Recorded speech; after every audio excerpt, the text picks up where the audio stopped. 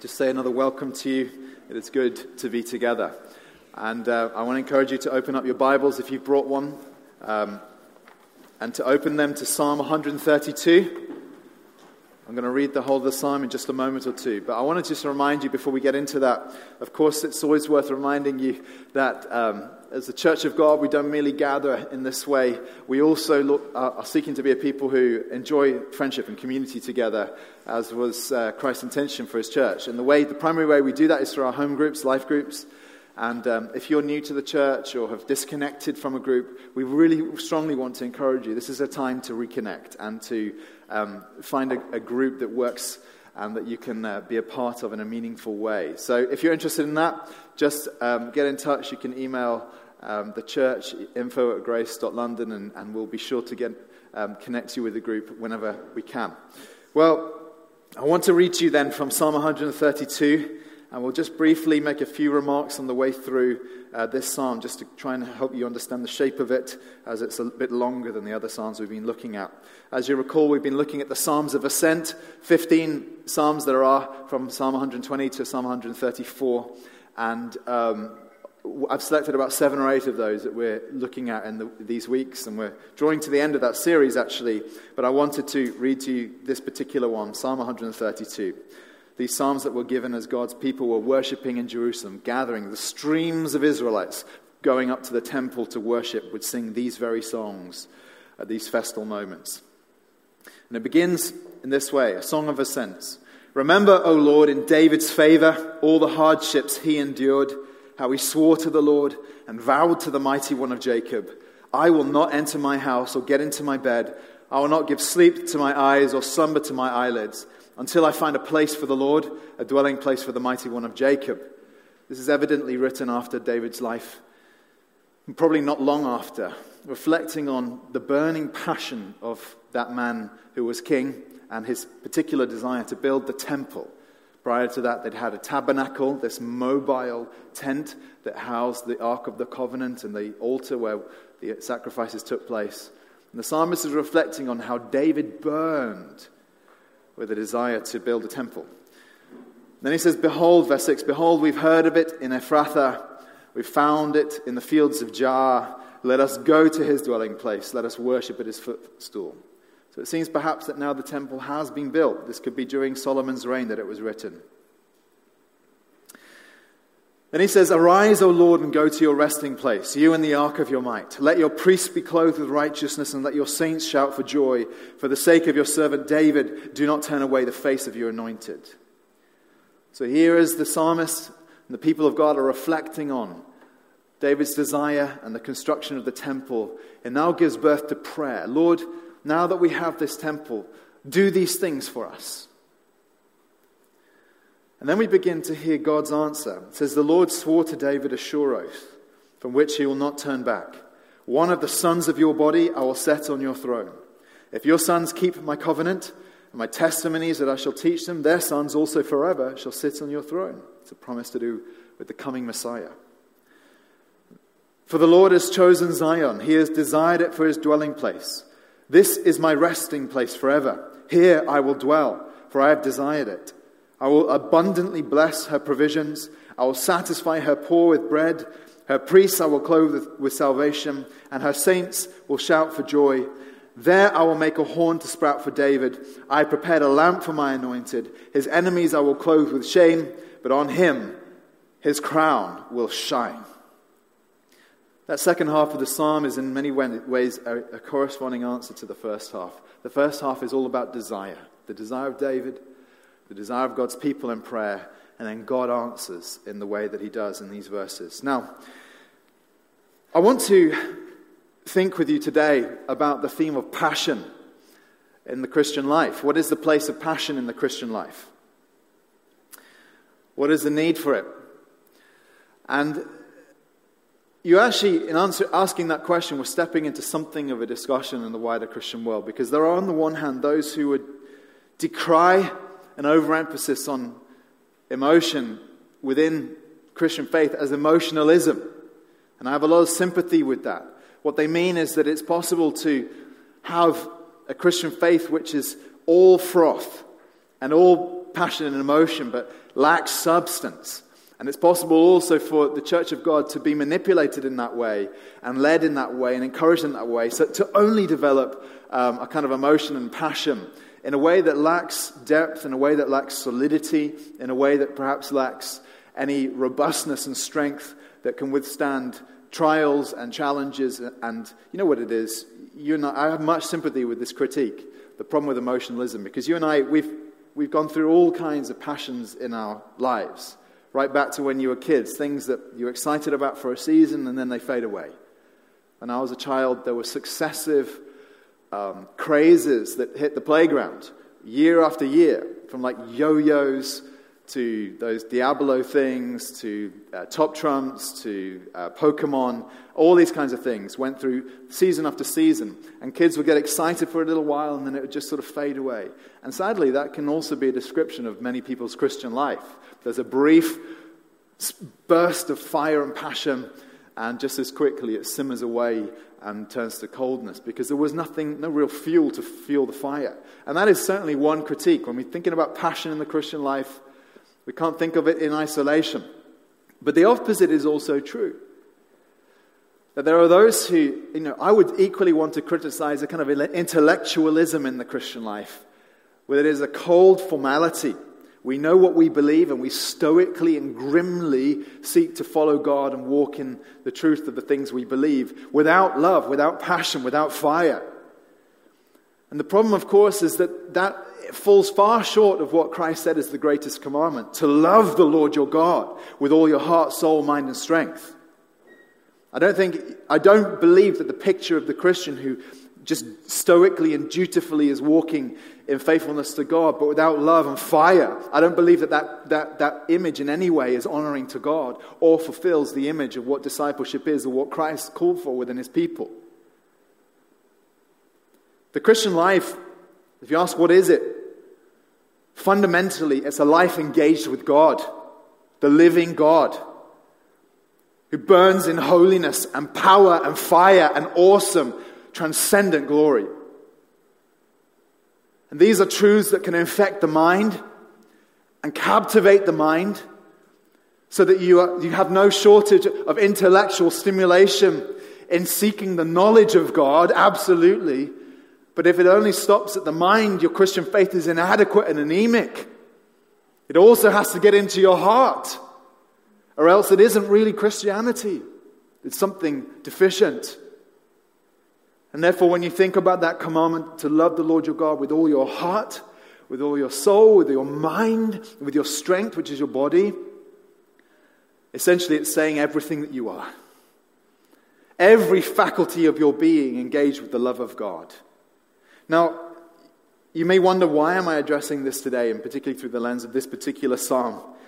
Now, listen, this is what we've been doing. The Psalms of Ascent are these 15 or so psalms that corrected maladies that develop within the people of God when they're scattered. Whenever we're separated from one another, certain types of sicknesses, spiritual sicknesses set in, be it that you can be overcome by particular sins and temptations, you can give way to fear, you can become anxious. And one of the issues that affects the people of God whenever we're scattered is that our passions, our affections, our devotion and love for the Lord certainly has a tendency to grow cold, and we can become disengaged and apathetic towards the things of God. I think this is obvious when you think about why. It's because the things that your passions, what you love, they expand and contract according to what it is you're paying attention to in life. You may have seen that film, Castaway, where Tom Hanks plays the character who is in a crash in an airplane and finds himself stranded on a little island and spends 3 or 4 years on this island, and how his world shrinks down to problems like how to open a green-jacketed coconut and how to get out of it the living water that would sustain him and the fat of the flesh that would be his food. And he develops friendship with a volleyball that was also part of the wreckage of the crash that has the name Wilson on it. And so he calls it Wilson. And he becomes so attached to this volleyball that's like his only companion on this island. And you can see how, look, this is the human mind and the human heart. The things that are in front of us are very often the things that consume us. If we're concerned with great things and we're going about great things with our lives, our hearts and minds are consumed with those things. But the smaller our worlds become, the more narrow they become, then very often we become indifferent to the greater things.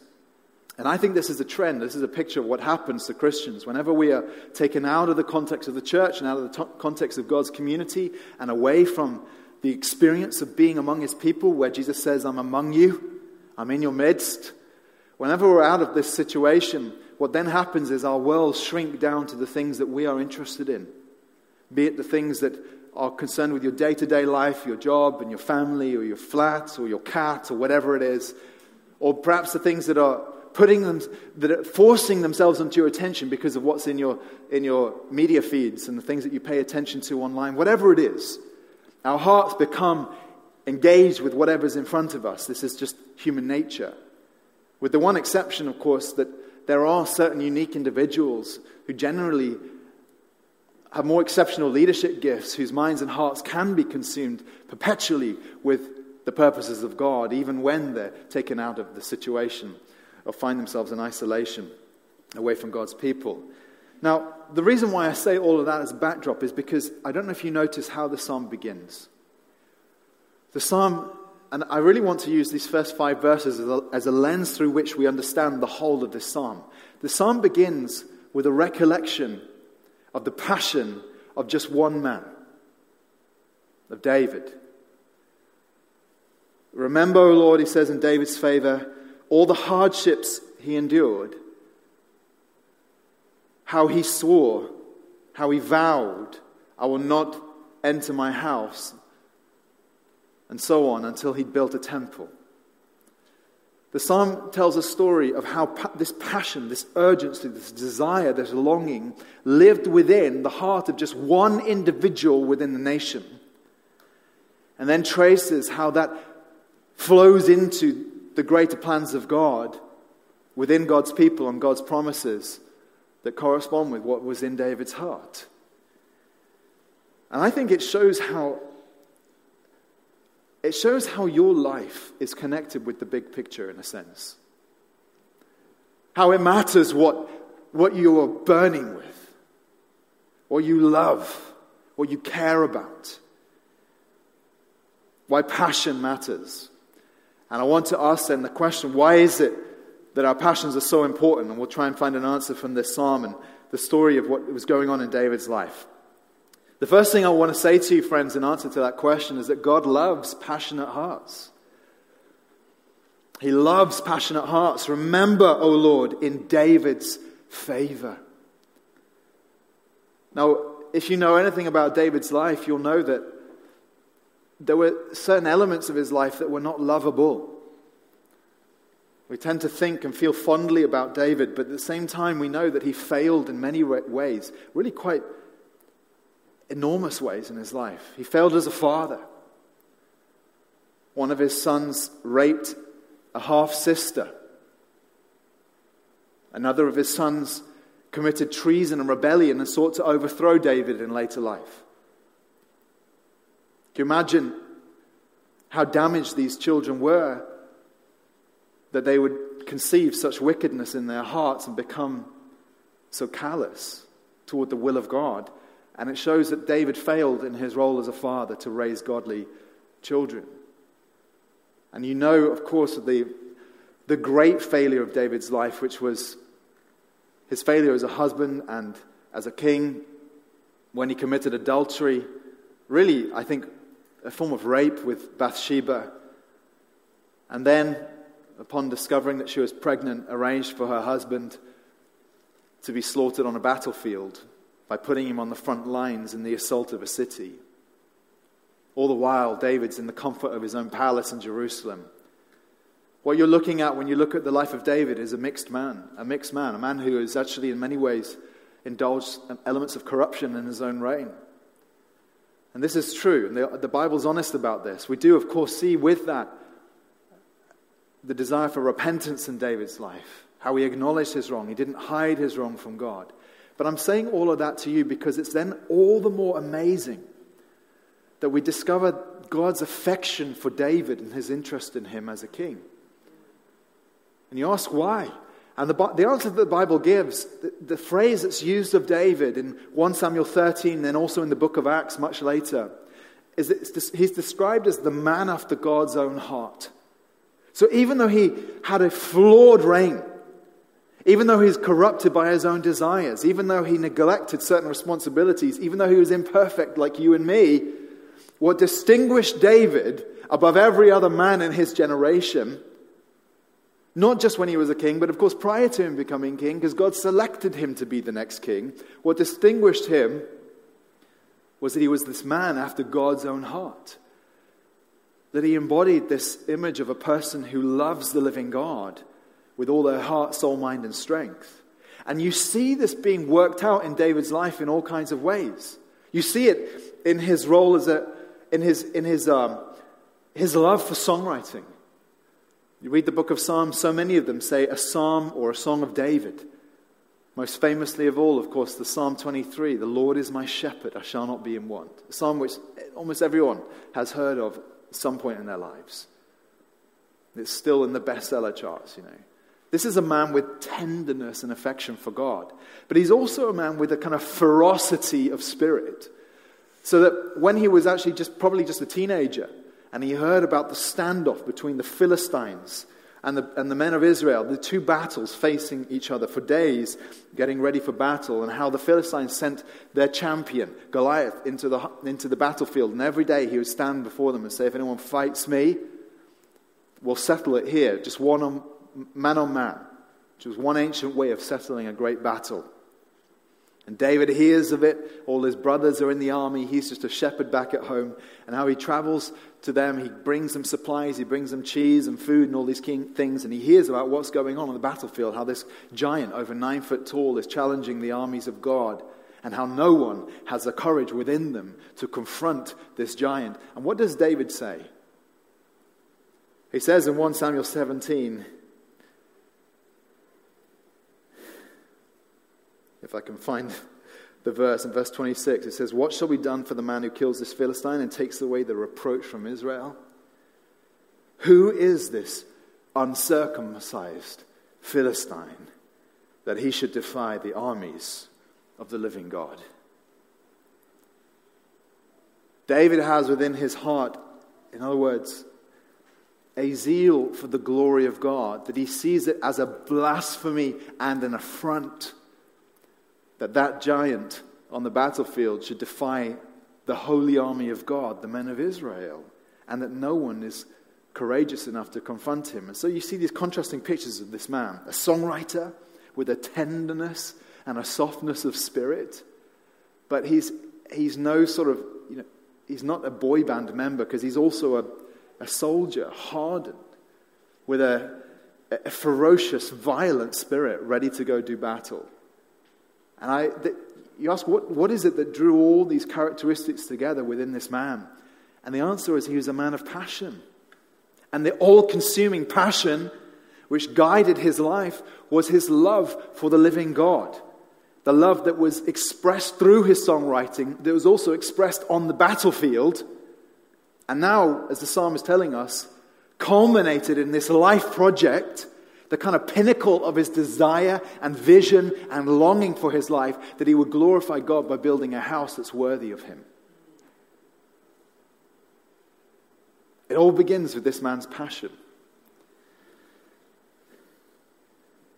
And what's so interesting about the way the psalmist tells us this is he highlights the fact that David's passion caused him to suffer.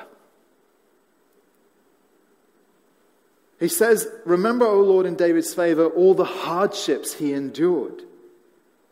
How he swore to the Lord and vowed, I will not enter my house or get into my bed. I will not give sleep to my eyes or slumber to my eyelids until I find a place for the Lord, a dwelling place for the mighty one of Jacob.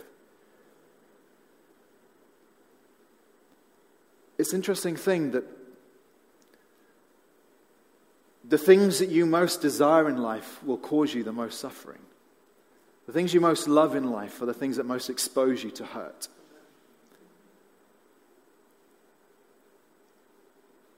It's true in the area of human love, isn't it? That the more attached we become to people, those we love around us, the more vulnerable we are to hurt when those relationships break down or when someone is sick and dies. Have you ever felt the pain of unrequited love, of loving someone ferociously and then of that love not being returned? Or of divorce and how a person's life can be shattered and broken when they experience the rejection by someone they love. You're more vulnerable and exposed to pain in the areas of life where you feel passion and love than you are the areas that you're indifferent to.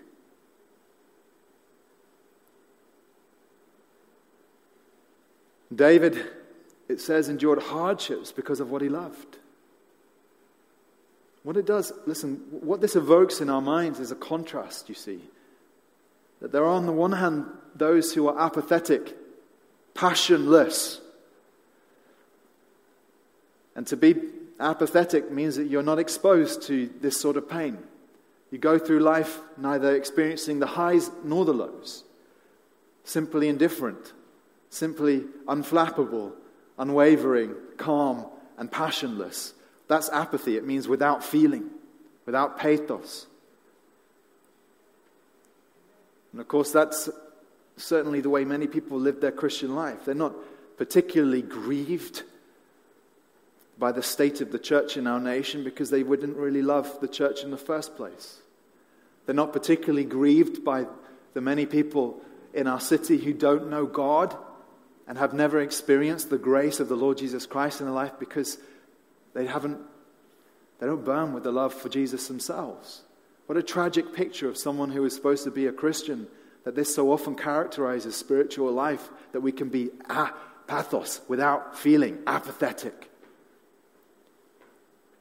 On the other hand, of course, there is this picture, and I think this is what the Psalm's evoking in our minds, of someone who burns with the zeal for the glory of God, as David did. Remember, O Lord.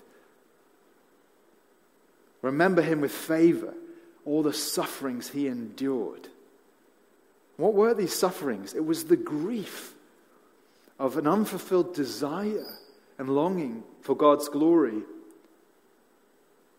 The sadness at seeing spiritual apathy in the nation, of longing to see something established in the heart of the nation that will grip the hearts of God's people and draw them into passionate love and worship. This is what happens when you desire the things of God above all in your life.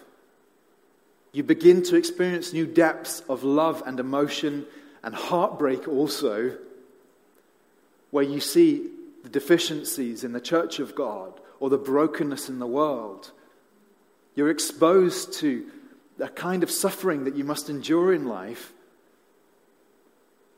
that is described here as being true of David. That he was no indifferent king. He was no king who just sat on his throne in just sheer self-indulgence. His guiding passion and desire was, God be glorified in our nation. And this is true of every man and woman of God in Scripture. Those standout characters who really shake the scene around them are those who feel most deeply and suffer the most because of their passions. I mentioned to you a few weeks ago Nehemiah, how we find him in the first chapter of Nehemiah weeping over the state of Jerusalem in prayer and fasting for days as he casts ashes on himself and grieves that Jerusalem is a rubble, broken down, demolished city. When you love something, you're exposed to this suffering. It's true of the prophets.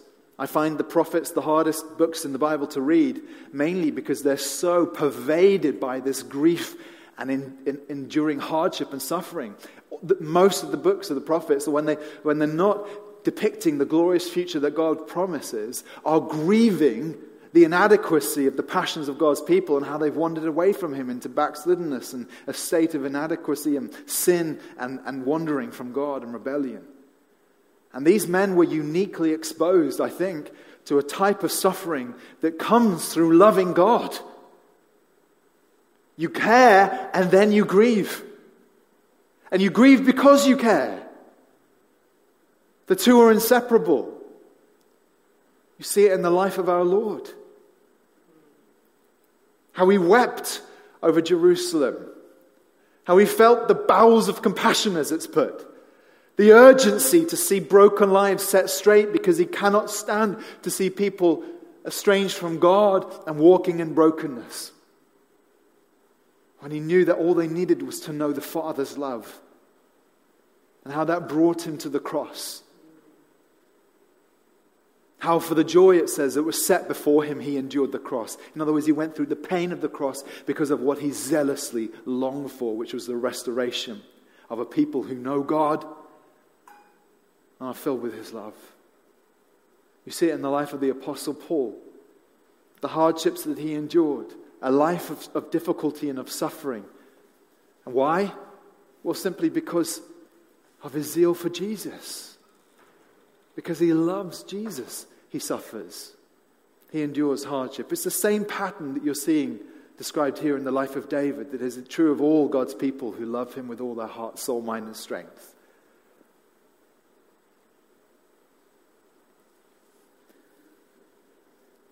God loves passionate hearts.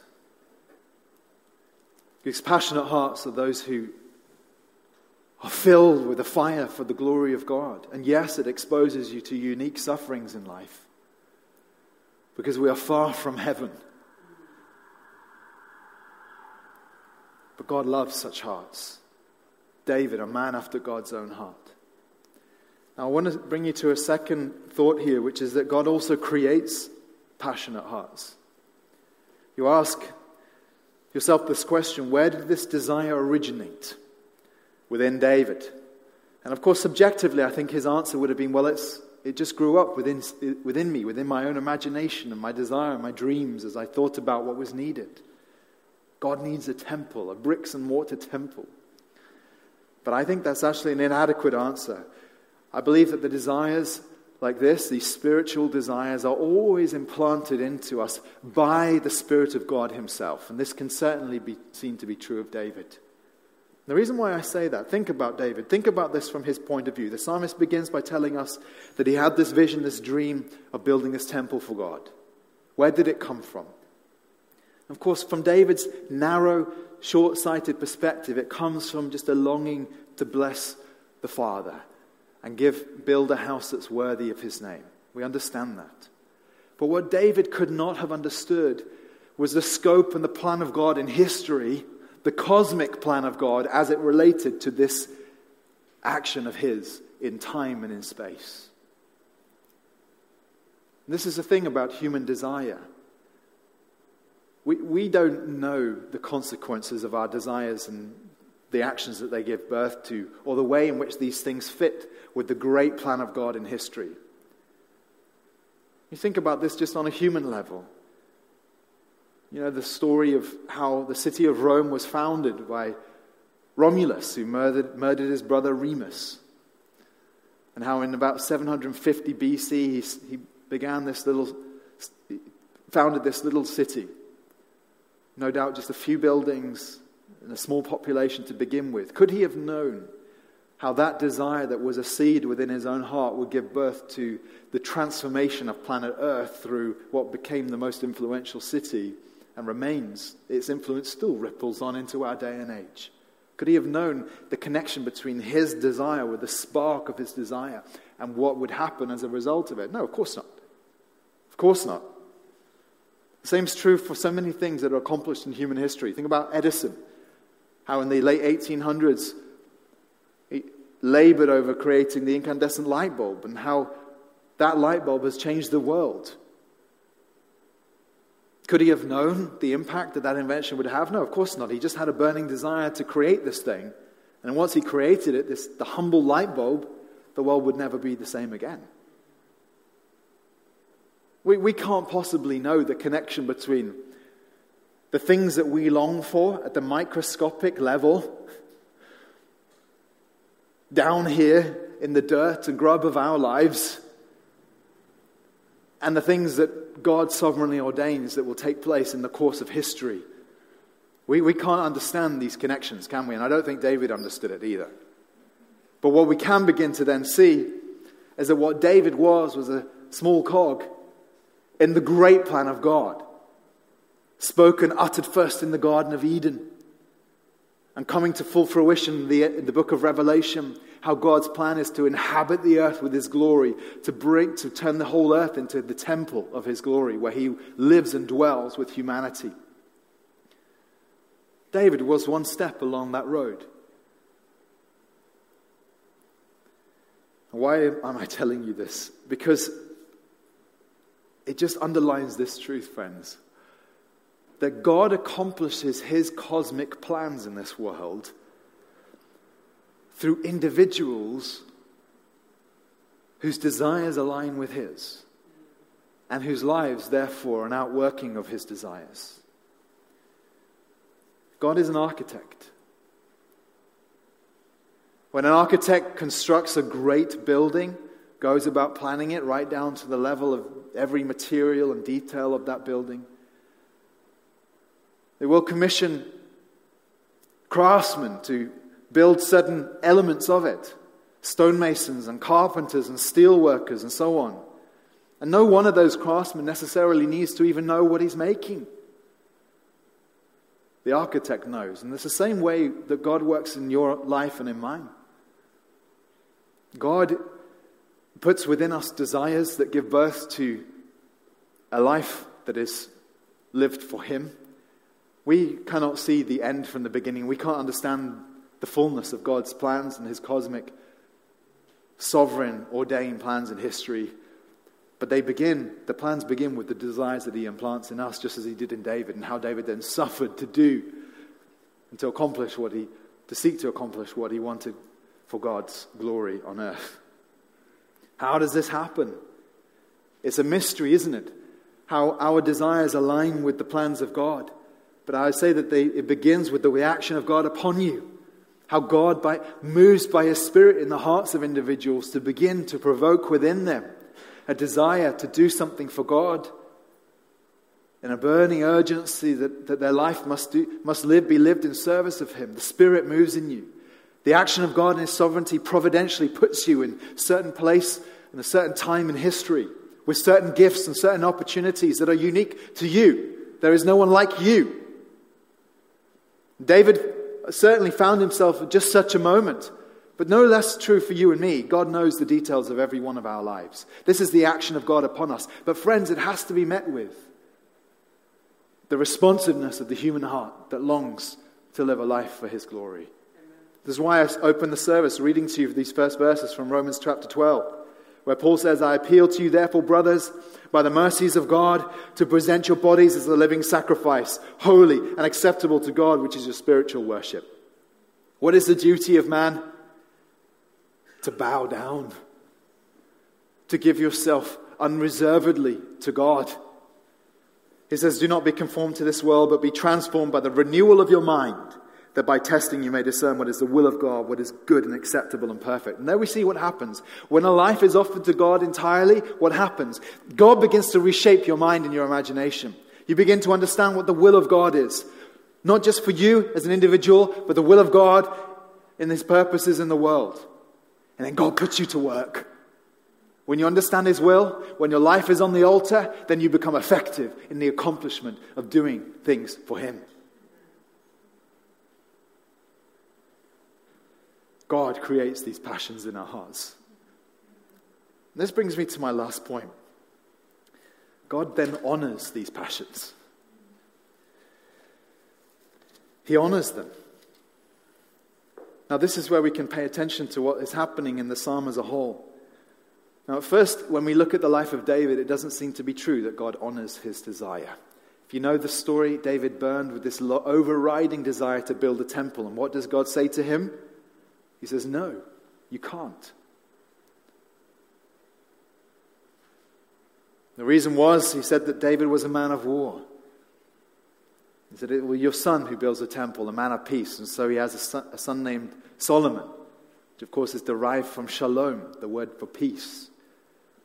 David's era of warfare gives way to an era of peace, and then Solomon gets to build the temple, and not David. But look at the way the psalm shows us the ripple effects of what began as a desire in David's heart. You see how I've shown you in these first 5 verses how it begins as this burning desire, the zeal for the glory of God that causes David agony and suffering in his life. Unfulfilled longing. But then as the psalm progresses, you see what then happens is it gives birth to prayer within the people of God. What was a desire within one man, the king, becomes a longing within the wider nation. And look at what they pray for. I just want you to understand, friend, this is very often the legacy of a life that's lived for God. It's not that you necessarily get to see all that God has put in your heart. So many of the stories in Scripture of men and women who desire to see something but never really saw it through to full fruition. You think of Abraham, how he was promised a land and he never really inherited the land of Canaan. Think of the Lord Jesus Christ, promised the bride, and how in his dying breath all his disciples abandoned him. But what happens, of course, is that the desires that begin within individuals like this begin to grip others. And this is what we see in the psalm. What was David's passion becomes the prayer of the nation. And you see this in verse 8 to 10. Look at what it is. Pay attention to what they pray for. They pray, "Arise, O Lord, and go to your resting place, you and the ark of your might." So they pray, first of all, for God's presence among them, which of course what the temple was for. They know that if God is not with us, then we are nothing. God, come and inhabit your temple. Come and be among your people. Come and fill us with your presence. It's the same prayer we pray today, isn't it, as the church of God? Spirit of God, fill your temple. Then they pray, "Let your priests be clothed with righteousness," which is a prayer for salvation. They're asking that God would cleanse them as a nation. And they pray, "And let your saints shout for joy," which is the response of a people who are enjoying the presence of God and the salvation of God. Our response is happiness and joy, knowing that we're saved by God. And then they pray this. They say, "For the sake of your servant David, do not turn away the face of your anointed one, your Messiah." The Messiah would come almost 1,000 years after David.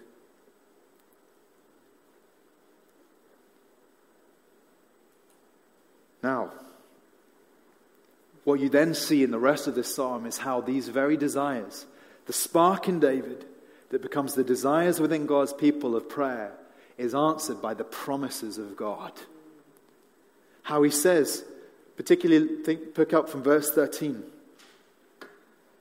"For the Lord has chosen Zion, he has desired it for his dwelling place. This is my resting place forever. Here I will dwell, for I have desired it." They ask for God's presence, and God says, "I'm going to dwell among you." They asked for salvation, and then God says, "I will abundantly bless her provisions. I'll satisfy her poor with bread. Her priests I will clothe with salvation." God says, "You want to be a pure and holy people, enjoying my salvation, I will do that for you." They ask for joy, and he says in the second half of verse 16, "And her saints will shout for joy." And they ask for a Messiah in the line of David to sit on his throne, and this is what God says in these last 2 verses. He says, "There I will make a horn to sprout for David." The horn was a symbol of power. "I have prepared a lamp for my anointed, my Messiah. His enemies I will clothe with shame, but on him his crown will shine." Friends, can you see the connections here? What begins as a spark within one man becomes a passion of the prayers of God's people, and then is answered by the promises of God that have relevance on a cosmic, eternal scale. The Son of God, the Messiah, the Lord Jesus Christ, who would come 1,000 years later to take his place and to begin to fill the earth with the glory of God. so that he will dwell among his people, the church of God, the new temple, giving us salvation and filling us with joy. Everything that they pray for comes true and is coming true. Of course, you go back to the desire of David, and you know this. God put it within him in the first place because he wanted to do all those things. Now, why am I saying this to you, friends? Because I understand you may have grown somewhat cold, distracted or disillusioned or dismayed during the course of this year. And if not this year, we all go through such seasons in our lives. And I know for myself that I've felt tempted to dismay as I've seen our own church fragmented. What has been a labor of love to pastor and form a church here with the work of many others, seeing that interrupted and seeing lives detach themselves from the church body. People walk away in grief or in upset or in annoyance or in whatever has happened, or just sheer apathy and coldness to God. All these things are true, and how, I understand this is the malady that happens when we're apart, right? What this psalm gives us is a perspective, friends. God's work always, though it is a great work that is happening on a universal scale, it always connects down to the individuals, to you and to me. The desires that God implants within our hearts, the prayers that flow from those desires, and the vows and the sacrifices that we make. Never diminish in your own mind the importance of your life being lived for the glory of God, of your heart being inflamed with passion for Him.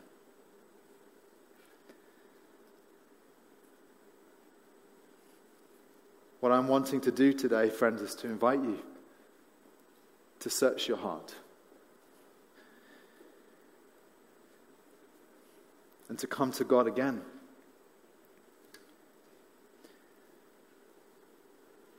Is the Spirit breathing on you? Is He awakening a love that you've lost? Are you conscious of a diminished vision? That you don't love the church as you should, or you don't love Christ as you should? Or that you've simply lost heart or grown hopeless? Oh, brother and sister, the Lord wants to breathe upon you in a fresh way and help you to understand nothing we do is wasted for God. Even our longings are not wasted.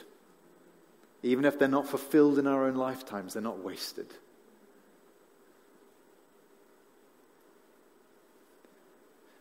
God wants a passionate people. He wants burning hearts. Why don't you bow your heads with me?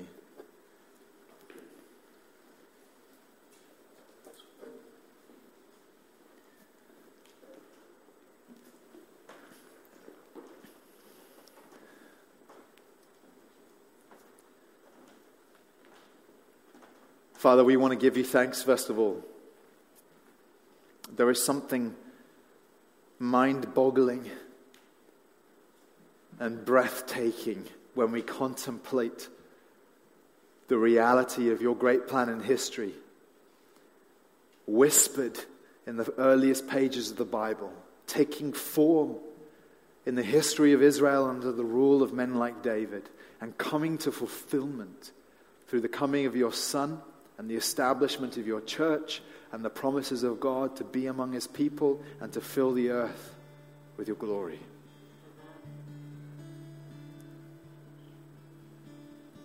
Father, we confess that we have a tendency to become myopic and obsessed with relatively unimportant things and forget your work and what you are accomplishing in history. Father, we confess this and ask you to forgive us. And pray, Lord, that you will captivate us again with the reality of your Son and our Savior, the Lord Jesus Christ. the greater David. How it says in the psalm, the Lord swore to David a sure oath from which he will not turn back. One of the sons of your body I'll set on your throne. If your sons keep my covenant and my testimonies that I shall teach them, their sons also forever shall sit on your throne. We praise you, Lord, that all these promises have come to completion and fulfillment in the sovereign reign of the Lord Jesus Christ, who is at your right hand and who is now calling for allegiance, who is now calling for submission and devotion and for love. And I pray, Father, would you be pleased to send the Spirit of God upon us to awaken again dead hearts and cold hearts. I pray for those among us who are not Christians, Lord. Help them to understand the bigness of what you want to do in this world. That it's not just about me and my spirituality, but it's about the will of God as it's being worked out on planet Earth and the invitation to be part of that. Forgive us, Lord, who are your sons and daughters, that we so easily forget these things. Fill our hearts, fill our prayers, fill our labor, we pray, that we might work for you. In Jesus' name, amen.